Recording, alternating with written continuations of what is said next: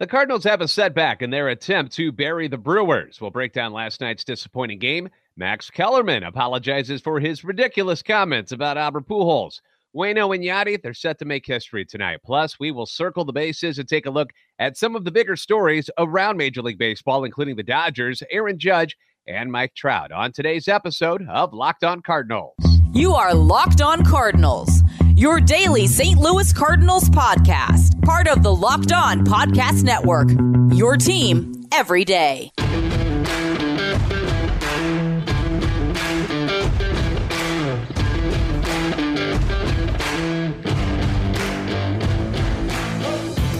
Hey there, Cardinal fans. I'm JD Haffron. I'm a national radio sports anchor, born and raised in the Lou, and a lifetime Cardinals fan, and I am your host for Locked On Cardinals, part of the Locked On Podcast Network, covering your team every day. You can follow me on Twitter at JD Sports Radio. Follow the podcast at LO_Cardinals. I do want to thank those of you who make Locked On Cardinals your first listen every day. We are free and available wherever you get podcasts on iTunes, Spotify, Google Podcast. We're also available on YouTube. Be sure to like and subscribe and comment so you can interact with us. Those likes and the subscriptions are very, very important. It helps the channel grow. So if you haven't done that yet on YouTube, I encourage you to check that out. This is a show serving Cardinal Nation and giving the best fans in baseball all of the info about the birds on the bat. So on Monday, ESPN's Max Kellerman was doing a segment on his show called This Just In. And during it, he talked about Albert Pujols' chase for 700 home runs. He went down the all-time home run list, starting with Barry Bonds. He ribbed him for using performance-enhancing drugs, and then he mentioned how Hank Aaron and Babe Ruth reached their numbers of 755 and 714 by doing it clean. Then he got to Albert, and he said, quote, "It is amazing how Pujols, who was in steady decline for years, suddenly, it's like he discovered the fountain of youth. I don't know how he's doing it. Oh my God, the bat speed, everything. He's killing the ball. Matter of fact, bartender, I'll have whatever he's having. I mean, this is unbelievable. He sure has turned back the clock. I just wonder if there was anything that could be pointed to. How does a player turn back the clock like this? I guess it's willpower and practice. All these years between then and now, he hasn't been practicing apparently." And so yesterday I blasted him on our show, because it was stupid and transparent to why he would say something like this, because it gets people's attention. It ignites chatter about him and his show.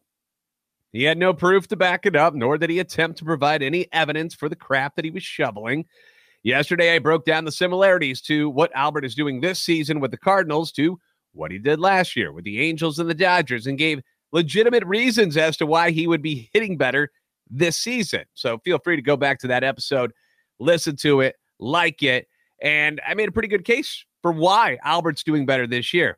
And I'm sure I'm not the only one who felt the need to speak out on what Kellerman had said. Cardinal Nation, we always stick up for their own, and Pujols, he's about as close to untouchable as it gets. So you can see how the fans would be upset. I'm guessing they flooded Kellerman and his show and ESPN with angry comments and suggestions on, where they could put Max and his weak take on our favorite guy, number 5.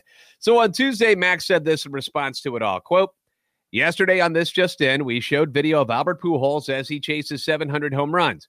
I commented that he seemed to be hitting the ball much better than he has in a long time. Some, including Albert, inferred that my curiosity as to how he was achieving this recent level of success could only mean that he was benefiting from something other than a lot of hard work, practice, and his natural ability. For that, I apologize to Albert and the Cardinals organization." Now, according to Ben Frederickson on SCLtoday.com, Pujols said nothing about the show. The Cardinals and Major League Baseball, however, did voice their displeasure. In his article, Frederickson went on to say that Pujols has come out swinging against evidence-less accusations before. Former Cardinals slugger Jack Clark did it in 2014, issued a public retraction after Pujols threatened a lawsuit against Clark for claiming during a radio show that Pujols was a juicer. Pujols dropped the lawsuit after Clark's apology and retraction. Frederickson also brought up that baseball has developed the strictest drug testing policy in all of professional sports, and that Pujols has spent nearly 75% of his 22-season career playing during these heightened testing times. He's never once been popped by a positive test for a banned substance. He's never been linked to foul play, at least by anyone who didn't almost immediately apologize. So it appears that this has now been squashed rather quickly, if you noticed, and everyone is going to just move on from it. So if you are a fan of Max Kellerman and you still watch his show, that's fine, I guess. But I didn't really watch it to begin with, nor do I care. I used to respect his opinions on boxing. He was pretty good at that. And since then, he's been kind of a dude who's like a lot of these clowns who just say and throw out just random takes just to get people worked up. And that's what I'll take this as, something that he just did to get people worked up. Immediately had to apologize. He's done that. I say we give him no more attention. How about you? Instead, we're going to talk about last night's disappointing game against the Brewers next. But even though Albert clearly doesn't use anything to make himself perform better, doesn't mean that you can't. Let's be adults for a moment. It's September 14th. Summer is certainly winding down. I busted out the fall hoodies this weekend, which I love wearing them. I love wearing hoodies, so I got no issues with that. But nights are getting longer. It's getting cooler out. But the breeze, that is not the only thing that's getting stiff. That's right. This episode is sponsored by our friends at Blue Chew. Guys, we all know that confidence can take you far in life. That's especially true in the bedroom, especially when it's time to step up to the plate. And that's where Blue Chew comes in. Blue Chew is a unique online service that delivers the same active ingredients as Viagra and Cialis, but in chewable tablets and at a fraction of the cost. You can take them anytime, day or night, so you can plan ahead or be ready whenever an opportunity arises. The process is simple. Here's what you do. You sign up at BlueChew.com. Consult with one of their licensed medical providers, and once you're approved, you'll receive your prescription within days. The best part, it's all done online, so you don't have to worry about going to the doctor's office. You don't have to worry about the awkward conversations face-to-face with anybody, and no waiting in line at the pharmacy where you just stand around like, ugh. I mean, have you been to a grocery store recently and tried to pick up any sort of medication for a cold or anything? You're stuck in line forever. It's no fun. Blue Chew's tablets are made in the USA and prepared and shipped directly to your door in a discreet package. They say there's nothing sexier than confidence. Women love a man with confidence in all aspects of life, work, home, and of course, during those intimate moments. And Blue Chew can help give you that confidence where it counts, just like a major league hitter. You want to be fully prepared the next time you have to step up to the plate and perform. So if you could benefit from extra confidence when it's time to perform, chew it and do it. We've got a special deal for our listeners. You can try Blue Chew free when you use our promo code Locked On at checkout. Just pay $5 shipping. That's BlueChew.com. Promo code Locked On to receive your first month free. Visit BlueChew.com for more details and important safety information. And we thank Blue Chew for sponsoring today's podcast. So let's talk about what happened last night at Busch Stadium. Coming into the game, the Cardinals appeared to have a lot of things going for them. First, they were at home, where they've been one of the best teams in baseball all season. Second, they had left-hander Jordan Montgomery on the mound. Cardinals hadn't lost a game started by Montgomery yet, and Milwaukee struggles against left-handers. And Montgomery, he'd already had a dominating outing against Milwaukee earlier this season. Also, the Brewers had to do a bullpen game last night, so you weren't going to face any of their top arms, at least last night. But none of that mattered once the game began. It started off with a pop-up to the right field corner by the leadoff hitter, Brasso, that Nootbaar misplays. He drops it. Then he went to pick it up, and then he slips, and he falls. And you could basically cue up the carnival clown music to this whole scene. It wasn't pretty. Just not how you want to start any sort of game. Kind of sets the tone in a bad way.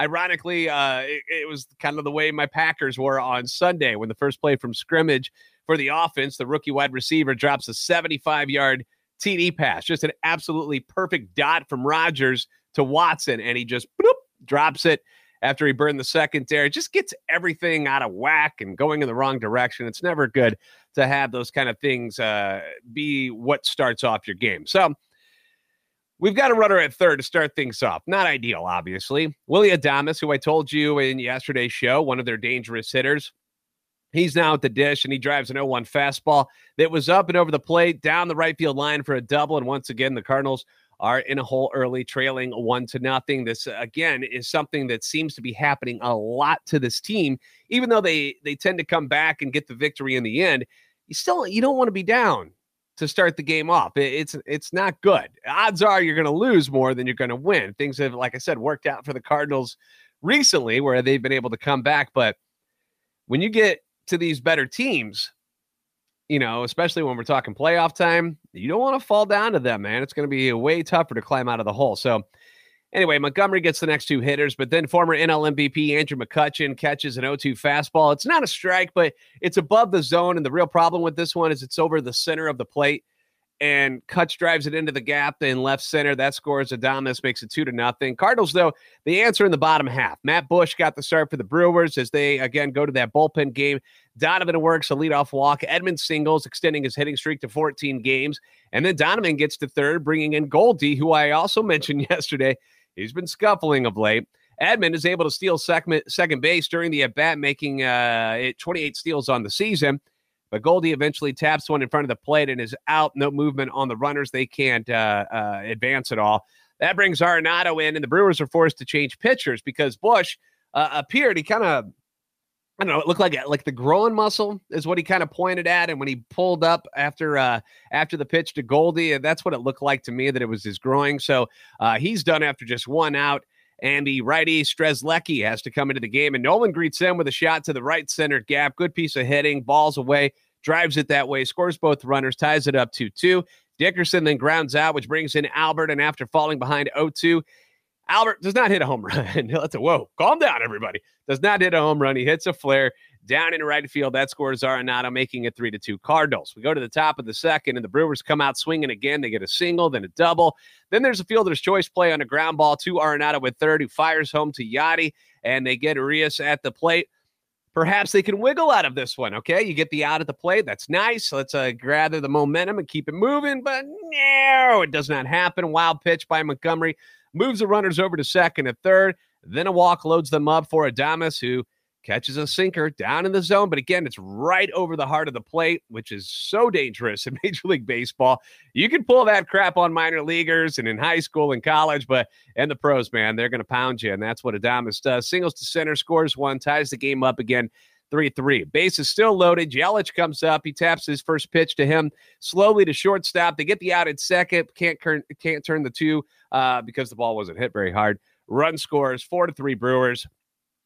Down in a hole again. There we go. Bottom of the second. Here come the Cardinals, though. Leadoff double by Tyler O'Neill. Donovan moves him over to third on a grounder to the right side. And on the first pitch, Tommy Edman rips a single up the middle, ties the game back up at 4 apiece.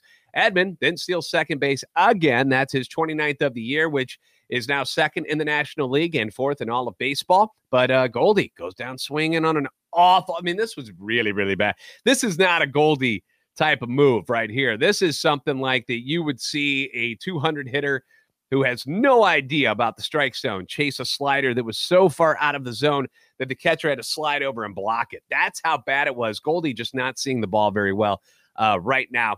So he goes down swinging on a horrible pitch, and then Arenado grounds out to end the threat. Everything's pretty chill until the top of the fifth, when with 2 outs, Hunter Renfroe hits a pitch up in his eyes. He tomahawks it. And I remember as a pitcher back in the day, and you would try to get these guys out on 0-2 pitches, have them try to chase the high heat.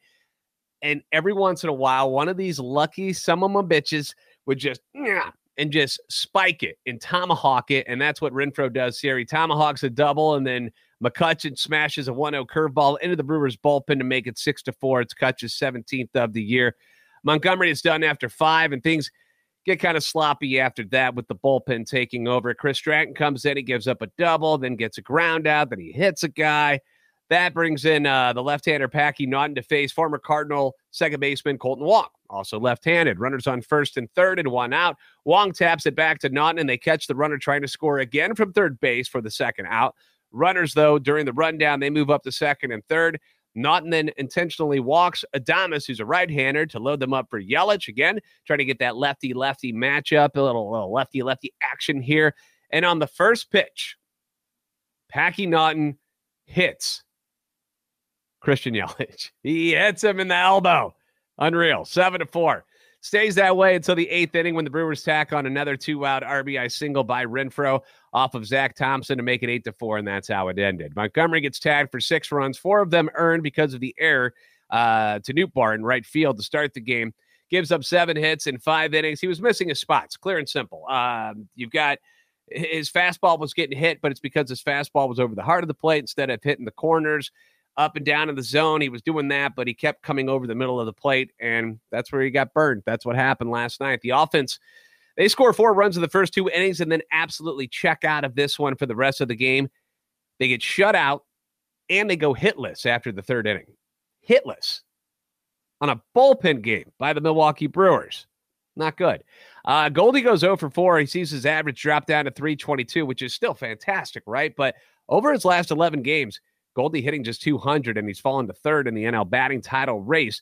So we need Goldie to kind of get things turned around soon. And seeing that at bat where he chased that slider way out of the zone, that just shows you how he's seeing the ball right now, and it's not good. It's not good. So we got to get him turned around here sooner rather than later. Albert does get that RBI single early, but no home runs. He's still at 697. The lead in the Central Division. Now 7 games with 20 to play. And it doesn't get easier tonight because guess who is coming to the mound at Busch Stadium? That'd be one Corbin Burnes. And he's completely dominated the Cardinals this season. 7 innings in all 3 starts against St. Louis and has allowed just 1 single run on 8 hits in 21 innings of work while striking out 27. He owns the Cardinals. I don't know what adjustment they can make to change things against him. He's really good. He's a great pitcher. So good luck tonight, boys. For the Cardinals, though, it's going to be another historic night at Busch Stadium, and this is something that should make everybody happy and make them smile. Adam Wainwright going to go to the mound tonight with Yadier Molina starting at catcher. And when that happens, they will be setting an all-time MLB record for games started as a battery with 325. Now, there is a really cool story on The Athletic done by Katie Wu, where she sat down with Waino and Yadi to talk about their careers together.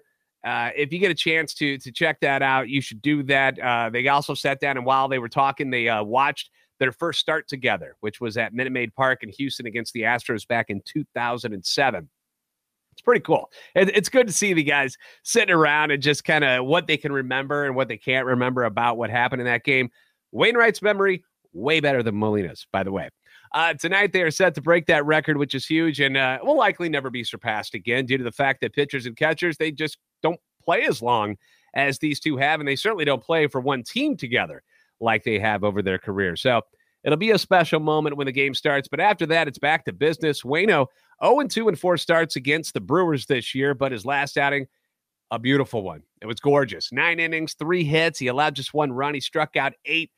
Sadly, he got a no decision in that one because the Cardinals couldn't hit either. Milwaukee ended up winning that game in 10 innings, 3-2. So he's certainly looking to replicate that tonight. They got a blueprint of how they want to get these guys out, but looking ahead at the lineup tonight for the Brewers, guys like McCutchen, Tyrone Taylor, Urias, they've had a lot of success against Wainwright in their careers, so keep an eye on those 3 in particular during tonight's game.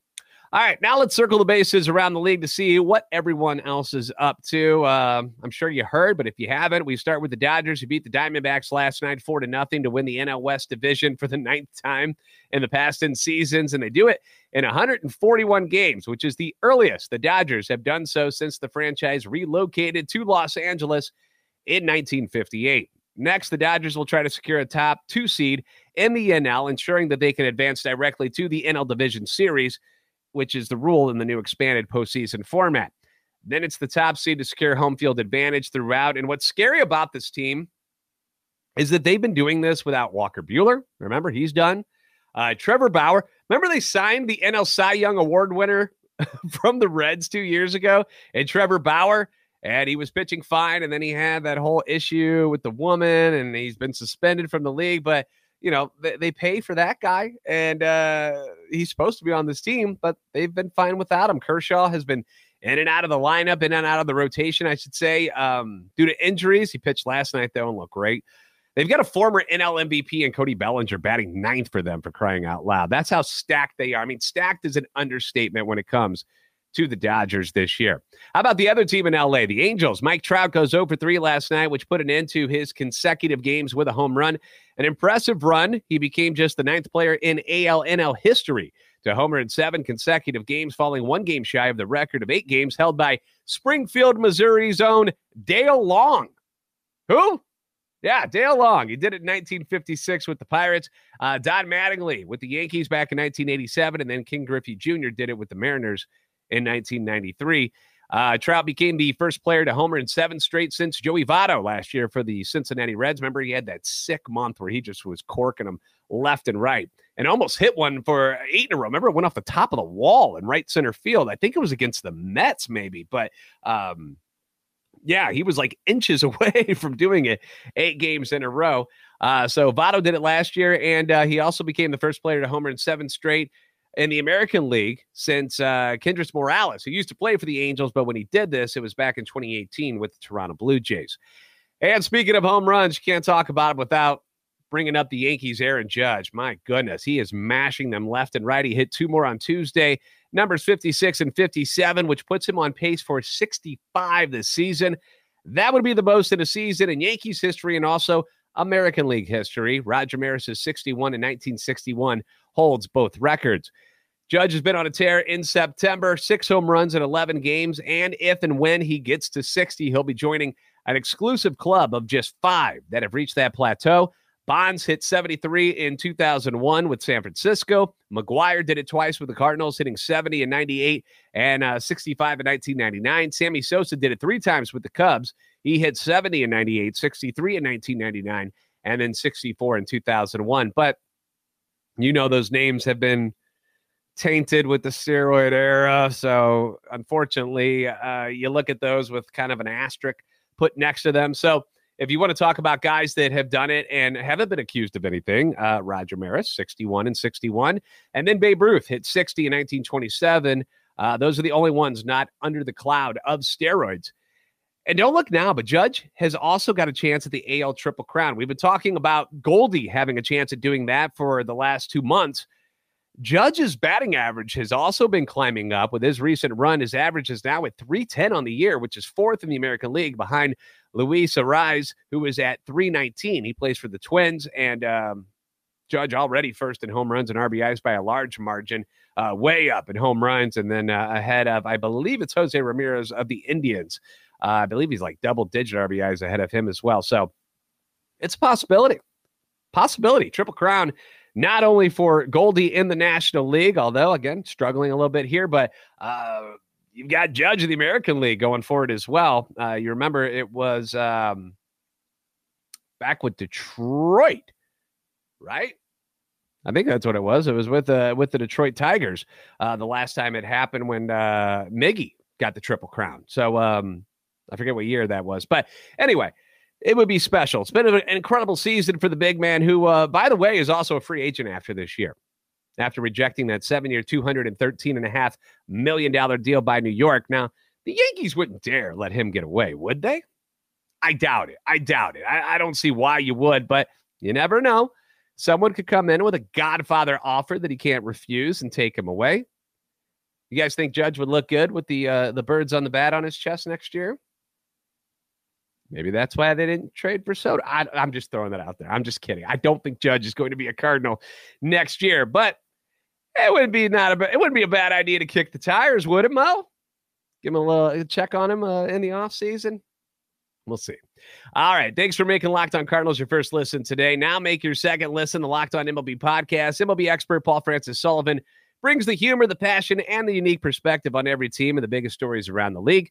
You can follow the #1 daily league-wide podcast, Locked On MLB, on the Odyssey app, YouTube, and wherever you get podcasts. The first place Cardinals, despite last night's loss, first place still, host the second place Brewers tonight. First pitch will be at 6:45 from Busch. Again, big night for Waino and Molina as they get ready to set that record. Albert Watch is at 697, your magic number to clinch still at 14. And as always, be sure to like and subscribe on YouTube. Follow on Twitter at LO_Cardinals and at JD Sports Radio. You're the best fans in baseball for a reason, and I'll see you next time right here on Locked On Cardinals.